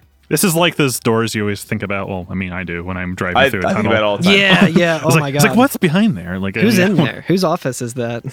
That commute must suck. Is this where the show is? That's the best part of the Final Fantasy VII remake, is you get to go into the doors on the side of a tunnel. Sit down on a bench and buy some potions out of a vending machine. Yeah, they got a bench and a vending machine back there. Listening to the bombing run, but with like a cool jazzy. That's right. Yeah. You find in the background of the jukebox. But the party has a discussion where like Saz is like, so what's the deal with the cavalry? Why are they here? And Lightning, tells us, the audience, once again, the cavalry is here to kill Orphan. If they kill Orphan, that will be bad. We should not let them do that. And so, like, Orphan is basically the heart of Cocoon, right? Yeah, and that's like the party. Fang literally says, right, and if they destroy it, bad things are going to happen. Yeah. It's kind of like, it's once again, it's all the information we've already heard, but they need to one more time to the audience be like, basically, Cocoon by the way. Also, I wonder if we didn't read any of the data logs, and just kind of were playing through it and not really talking about it in depth each week. Maybe it could easily kind of go over your head, because you're like, wait, what the fuck? Like we thought we had to kill Orphan, now we're trying to save Orphan, and why is the one army trying to kill Orphan? It's a confusing Our thing. Our focus is to destroy Orphan, because that's right. Because they want us to destroy Cocoon. Supposedly, our focus literally just showed us Ragnarok. Like, we don't know. We basically found out a few like cutscenes ago that, I guess maybe a few, like, chapters ago at this point, that like Cocoon itself is a fallacy of sorts, right? And like we kind of I think it's a construction. I'm not sure. Yeah, I think no. It's because I thought Orphan is a fallacy. I don't know if that's true. Orphan is a fallacy. Orphan's a god. And Orphan powers. Cocoon is just something to hold everything in. Basically, just again, the prophecy or whatever is just fallacy. We're like, well, we need to bring back the Maker, so the only way that we can do this is by sacrificing enough people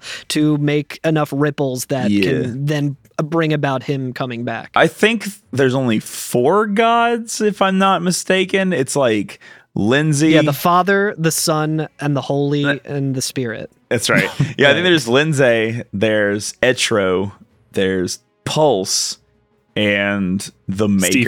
Stevie Nicks, yeah. Stevie Nicks, the Maker. And I think those are like the 4. And then their creations are the fallacy, I believe. Gotcha. If I'm not mistaken. And I may be. I know everybody's going to be like, oh, but Curtis, you silly fool. Don't you know about the true god of Final Fantasy 13-3? Yes, I know. Nomura, we'll get it. We know. He's the god. Yeah, that's right. Yeah. Nomora's world, I know. It comes up in the Eidolon texts as well. If you translate those, I think it's the goddess is mentioned that we know of. Yeah. That's Etro, I believe, yeah. Yeah, spoilers, I guess, for Is that spoilers? 13-2. I think so. I did not know. It's important to the game. I think we've heard a little bit about Etro. I don't know if we have in any data logs or anything. Really? I know we've talked about it in hushed terms. We did once last time. Time we heard about it, because we know that the reason... Did we hear about it by name, though? Because I remember hearing about it just says the goddess. Yeah, Curtis out here fucking... Shut up. She's unnamed, I think, in 13, but we know her name, I think, by 13-2 or something like that. And actually, there's some stuff that earlier in the season I was like, oh, put a pin in this. But I actually don't know where it actually says it. So I'm just hoping that it comes up eventually. Yeah, exactly. Because there's like a thing that we may get to in this episode that's like the most important thing. And like, I don't think they ever name it or point it out or go like, hey, look at that thing even. So like, whatever. But anyway, we're on the shoulder of this highway and trans gates start opening up.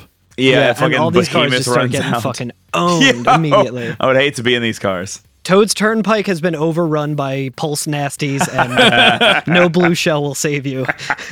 This is really selling the pulse motives because we know the pulse hate cars. Mm-hmm. Yeah, exactly. That's right. Yeah. Like, fuck your transit, fuck highways. Yeah, I can't remember where it was, but there's a point where there's like a car, and Vanille says, "What is that?" Really? Did we talk about that already? I can't remember if that was. I think that's in this episode somewhere. There's just field dialogue of Vanille saying, "What is that?" And it's like literally just a car. And I was like, "Wait, what is Vanille talking about? Like, is it something in the distance?" And it's like, no, she might literally just not know what a car is maybe. because she's super based. And then, but awesome. I was thinking about that too, and I'm like, no, she fucking knows what a car is. One of her friends fucking turned into a car or whatever. Like, she watched Saz turn into a car. Like, well, maybe she thinks it's an Eidolon, but it's like some sort of Eidolon thing. Yeah. By the way, so there are behemoths here, and like I feel like the behemoths here are kind of tough. They're a little hard. Yeah. There's a few of them. There's a couple different classes of behemoths here. The one that we're fighting right now. The later ones, I can't even do it. These ones, I think it's these ones. This is a Behemoth King we get into a mandatory fight with. This one's just a Behemoth King. We fought 1 million of these by now doing the missions. Have we fought 1 million of these? Oh, well, we fought the ones that like we fought one in a half HP and are fighting another beast. Yeah. This one wasn't too difficult, I don't think, but there's like a class of this later that is much harder. That's a motherfucker. And it comes in a variant where there's just 2 of them. There's what? Yeah, when that happened, I was like, fighting. No, thank you. Yeah, specifically with this, like I saw this Behemoth King and I was like, oh my god. And then I was like, wait, I've been fighting these since 2 chapters ago or whatever. I'm not that scared of them by now. And then immediately after this, we see a cutscene of the like stupid little frog guys that are just like all over the chocobo. And I was like, no. I was so afraid. Oh my gosh! But yeah, we fight through Sahagin, we fight through the Behemoth King. There's also just like Saz, as he sees the frog, Saz just says, "We're never gonna make it." Not meaning like we can't win these fights, but basically like it is a race against the clock in 2 respects. 1, almost Seath time. 2, we have to stop the cavalry from killing Orphan, and that's right. Thus the world or whatever. Very in line with your thinking, Carl, because it shows these Sahagins pop up in that, so we're like, oh no, we're doomed. There's no escaping this shit. Behemoth King's no problem. Fucking I keep frogs. using Ravager. I don't know why this fight is so hard. Oh, right. There's also like some pedestrians around here that you can kind of talk to. They don't really say anything of too much interest. Just like, oh, don't let me die. And like, oh, where are we even supposed to run? But wah. Yeah, it's been a while since we've had pedestrians to talk to. So that's kind of cool. Yeah, it's not since Palimpolum, really. This chapter is really long. Like there's a lot to it that you go to a lot of different areas. And as you continue through, I do like that it gives you a sense of what the situation is. Because, like, we start to see, like, right now, we're seeing pedestrians for the first time. Don't let me die. What do I do? Where do I go? And then as we continue through it, people are like, well, I'm going to try heading here. Let's head there. Maybe that'll be safe. And then you end up going there. And then it's not safe. And then people are like, well, now where are we going to go? Let's try going here. And so they're like, are we really safe here? Yeah. We're in Edenhall.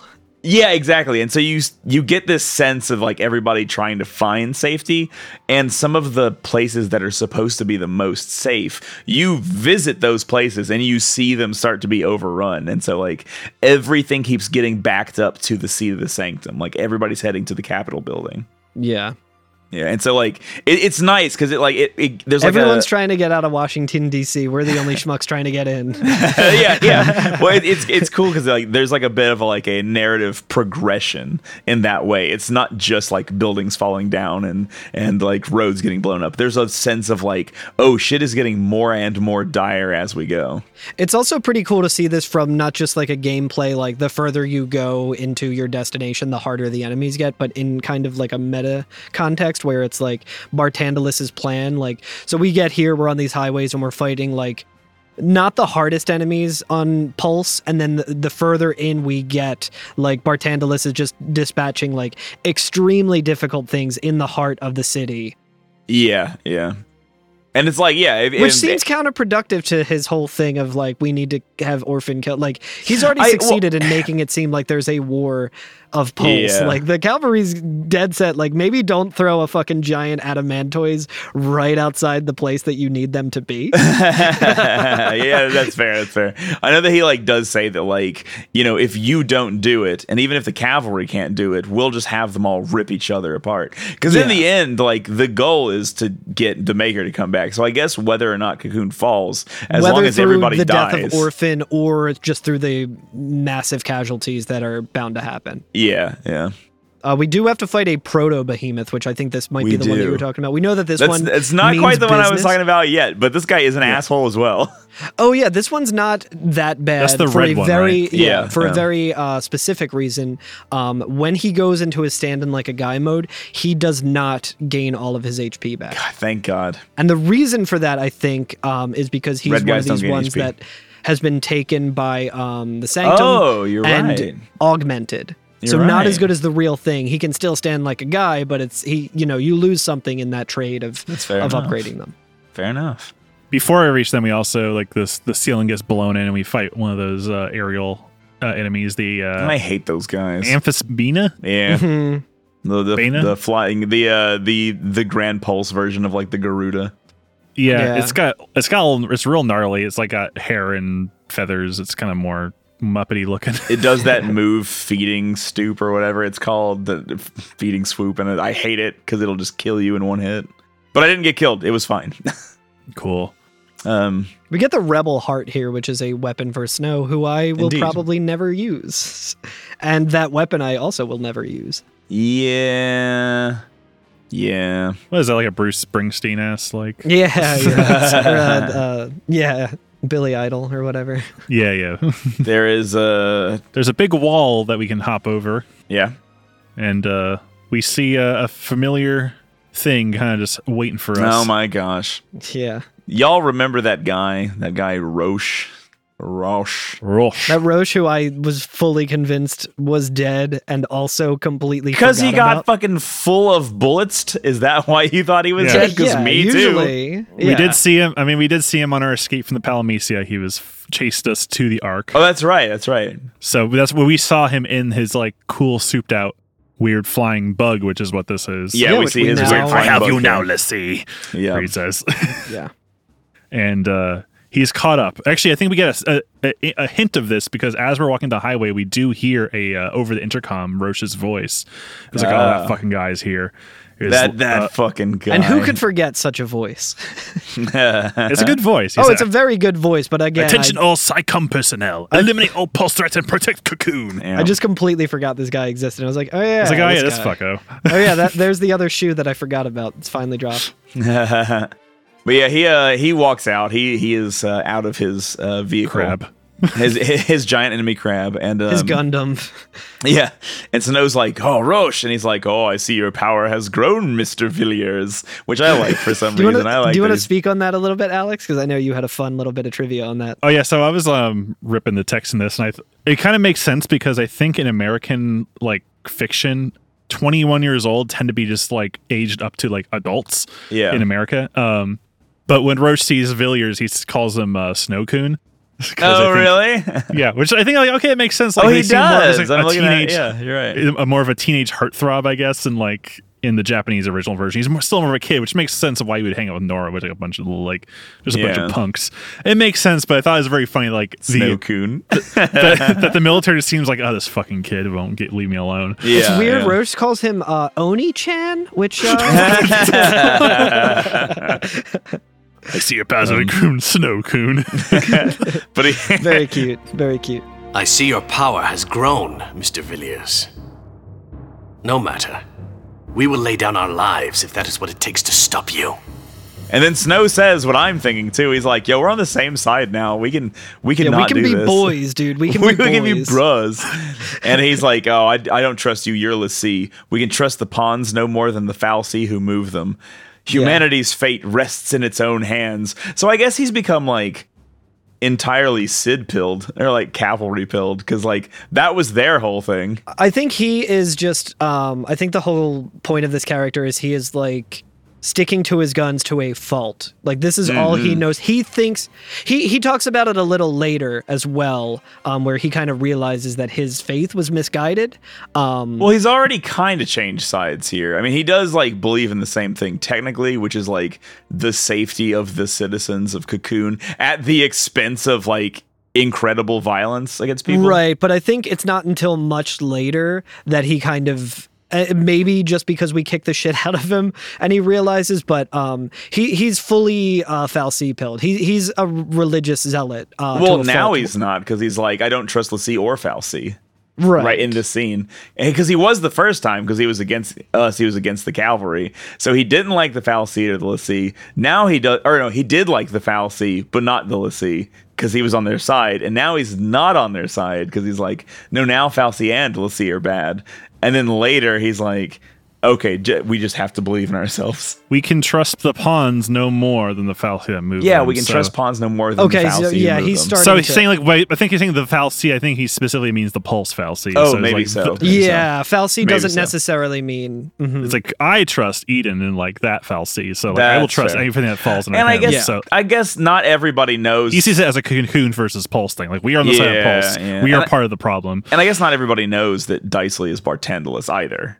Yeah, so exactly, he might just be like, he faked his death, like Sid's back to took the reins. He's just fully like he is fully in the I am going to protect Cocoon at all costs sort of way, and not even in like a Sid way, kind of like where he's like, oh well, I can have my own free will. He's just like, no, nevertheless, even if you say we're on the same team, we have to. I'm going to kill you because I don't trust you or your shitty Fal'Cie. And he gets in his big crab. He's being very noble. He's like the most dedicated fucko ever. He's like, I'm just going to do it. I don't care. Yeah. Like you can't fool me. And he does get in his giant crab Gundam, which has a name that just reminds me of FF7. It's just FF7 again. Yes. Incredible. Yeah, we mentioned this last cutscene, but it is the Proud Clad. I think it's the Proud Clad.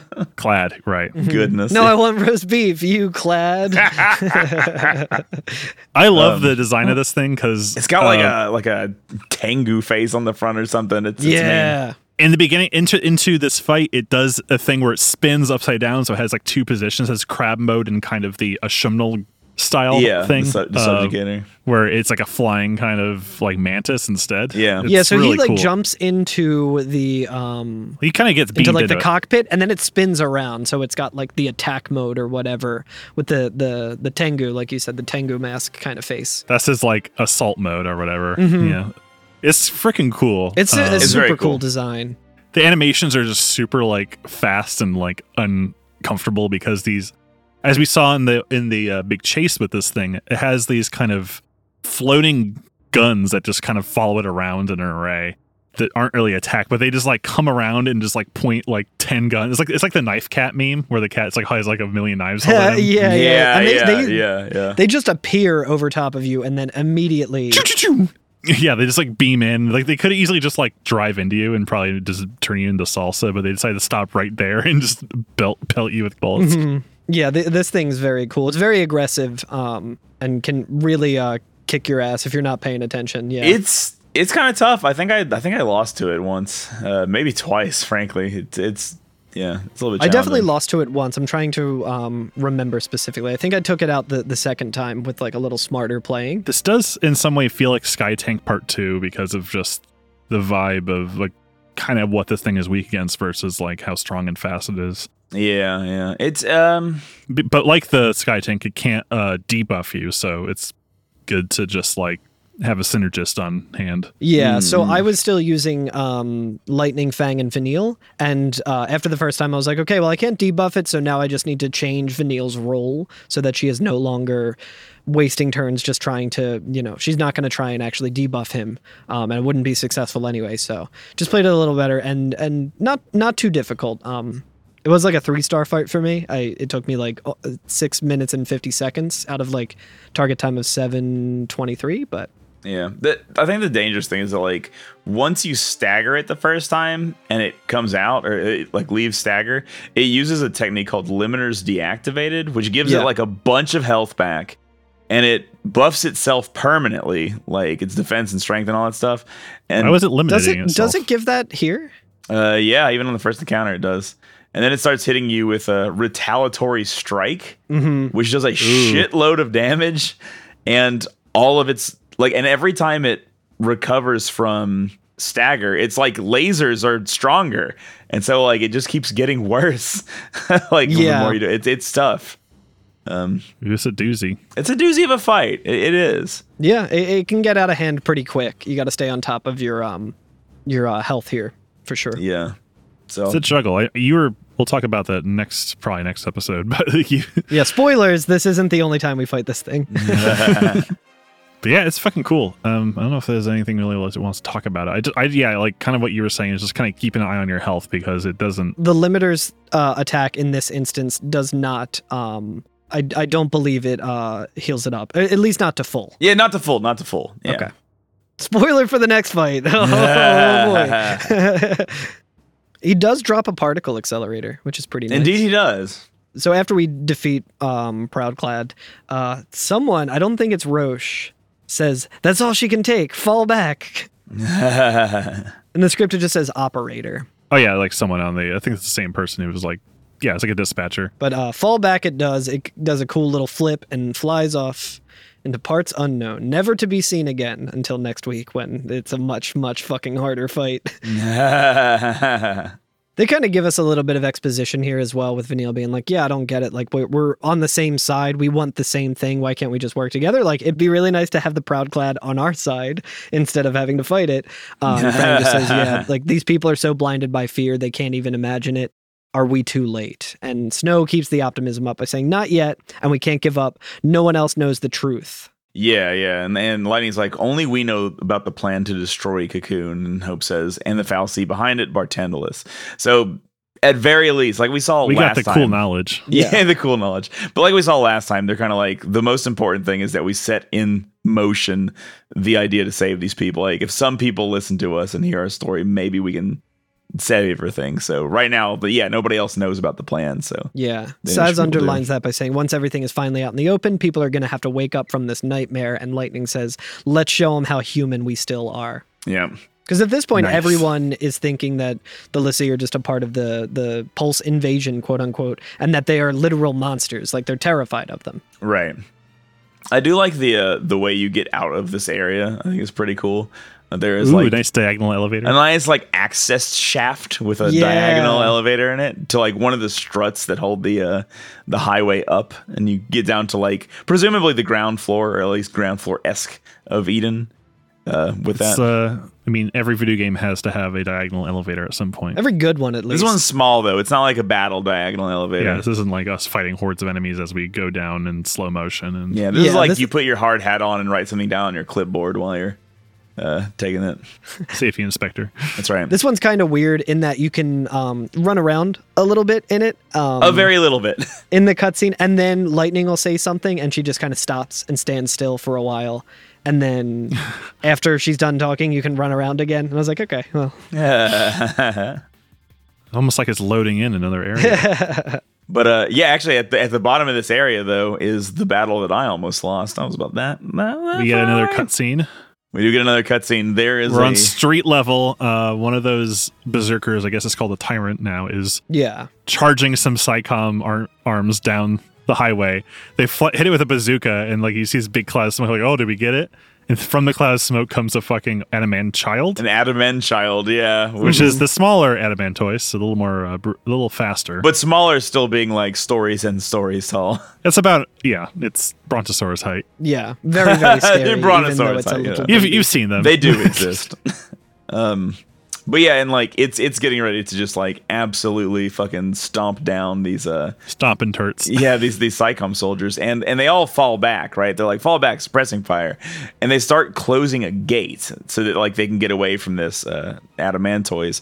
But one of the guards is left behind. He gets closed out after the gate closes, and he's like, "Oh my god, please open up!" And he's like banging on the gate trying to literally get them to open. the Eric Andre let me in.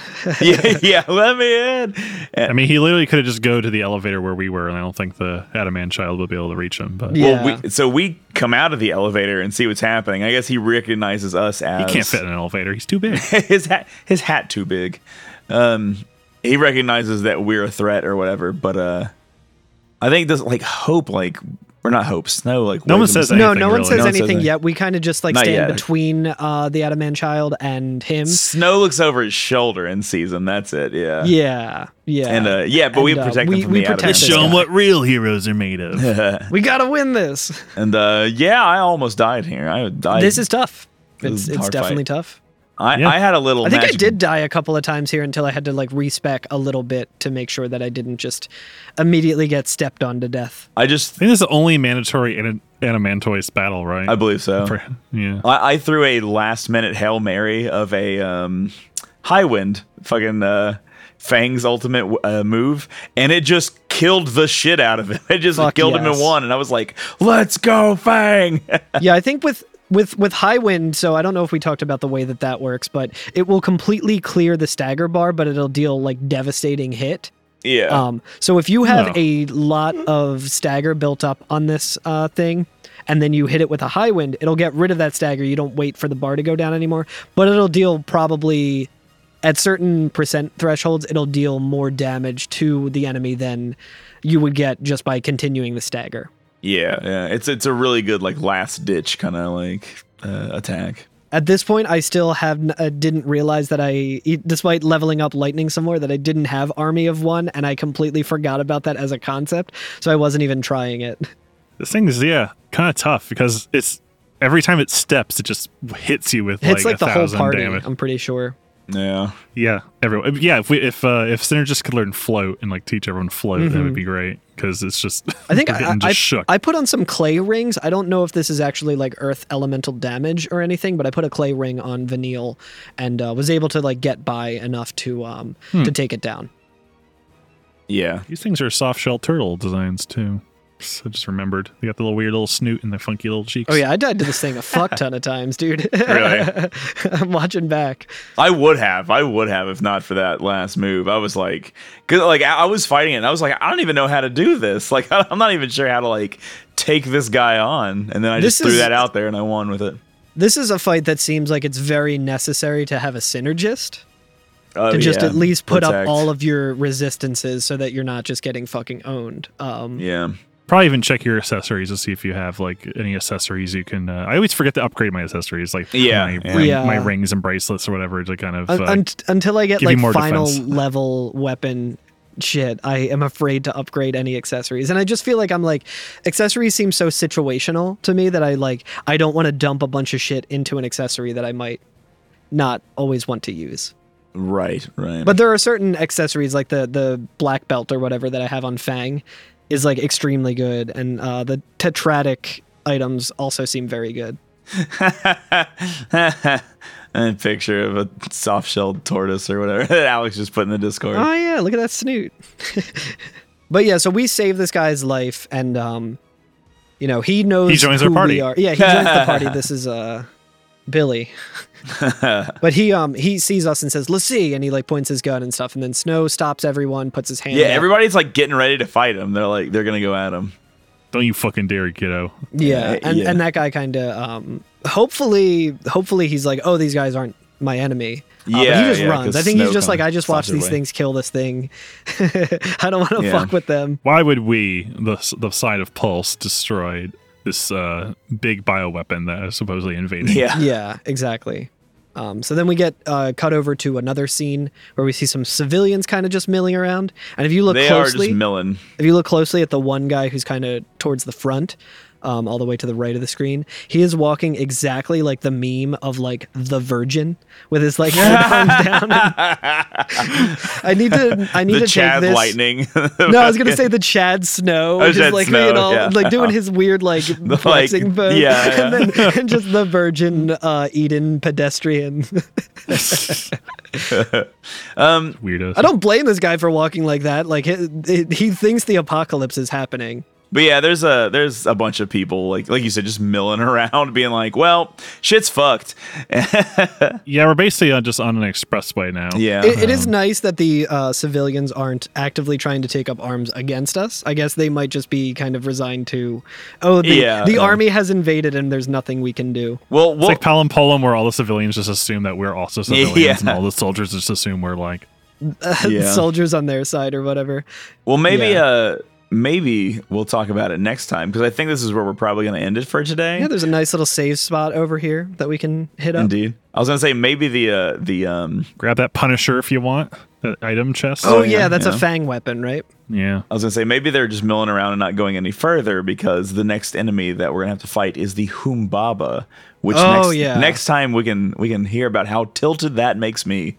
Oh my god, dude! Yeah, that's the thing that I was talking about earlier, where there's two of them in one thing, and it's like fuck that, dude. Shit sucks. Did you beat both of them? Just a little. No, I ran by them. Okay, because in the little devil and the little angel on my shoulder, both of them are Curtis. And when I was trying to fight these two things, I heard the little devil one saying, just Curtis's voice reverberating in my head saying, "No, I fight every enemy in this game, like no matter what. I must." Up until this point, I have. I was like, I'm not fucking doing that. I got pretty close to beating the one, and then I got hit with some bullshit, and I was like, fuck this, I'm never trying it again. I beat the one, but I cheated. And I didn't cheat. It's not cheating. There's no cheating in the game. But like, I used every fucking Fortisol, Aegisol, Deceptisol. I was solved up.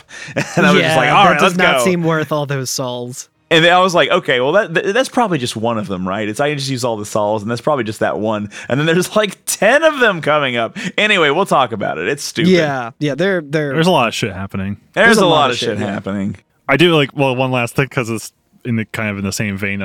Starting in this area, you start seeing like shit just happening out of bounds. Yes. Like next to the item chest, the Punisher, you actually see like a Psycom and a like Pulse behemoth like fighting. Shit. Like it's fucking cool. That is fucking tight. I think the Pulse one wins. So, yeah. Yeah, I completely because it doesn't regain all of its HP when it goes standing like a guy mode, just like we were saying. Yeah, they there keeps being like explosions that you can hear as well, where I think like you're supposed to actually see what is happening with the explosions, and like then you see little bits of fire like where it was happening and stuff. But every time my camera was pointed in the opposite direction, so it's like, well, and I was like, oh, that probably would have been cool to see. I see some of them, and then I like see the screen shake and like fire, and I'm like, oh, what was it? I missed it. What happened? What I missed? Yeah. Anyway, that's the end of that chapter. We'll get to that next week. In the meantime, this has been every F and FF. So says you. You guys got anything going on? Oh, yeah. Yeah, I'm going to be running Dark Souls at MagFest. I still don't know if they released the official schedule, but last I checked, I will be running Dark Souls on the Saturday night, so like the last night of MagFest, at like I think 10:45 p.m. So if you're at MagFest and you wanted to see that, check it out. If you're not going to be at MagFest, they will be streaming at twitch.tv/MagFest, as in how I'm going to be running, which is very fast. Speeds never before seen when I'm, at day 3 of a con and it's late at night and I probably have indigestion and I probably drank some alcohol. But it'll be good. It'll be fun. It's going to be a good time. I need to send an email, see if I can get in there, because I did not get my comp ticket email. Those fuckers. I also have speedrunning news. I will be running VVV on twitch.tv/PacePalsOfficial. Nice. For our the 12 days of Pacemas. So on December 23rd at 8:30 EST, you can come watch me and try to PB in that game. We'll see how it goes. Hell yeah. What's the name of the fucking one? Hell jump. Oh, the Veni Vidi Vici jump. Yeah, I was going to say Bibbidi Bobbidi Boo or something. Bibbidi Bobbidi Boo. Hey, I've been getting that in the first try recently. So that's amazing. I was able to get that trinket in my casual playthrough of it, but that is a very difficult jump. That's a difficult ass jump. So like this post to make Carl learn the speedrun and race me. Oh, I would love to learn the speedrun. Maybe after MagFest. Yeah. Not enough hours in the day for a Final Fantasy podcast about Final Fantasy 13. Speedrun marathon run of Dark Souls, no wrong warp any percent in person for the first time, and all the Christmas shit coming up as well. But, no lie. It'll be fine. Well, Alex, would you like to start your engines? I'd be honored. Thank you to Masashi Amauzu for the game music. You can review us or rate us on iTunes, Spotify, or wherever you're listening to us now. You can call us or text us at 530-MATERIA. And you can find us at every FNFF on Twitter, Instagram, YouTube, and hop in our Discord. And we can trust the pods no more than the fal'Cie who cast them. Bye. See ya.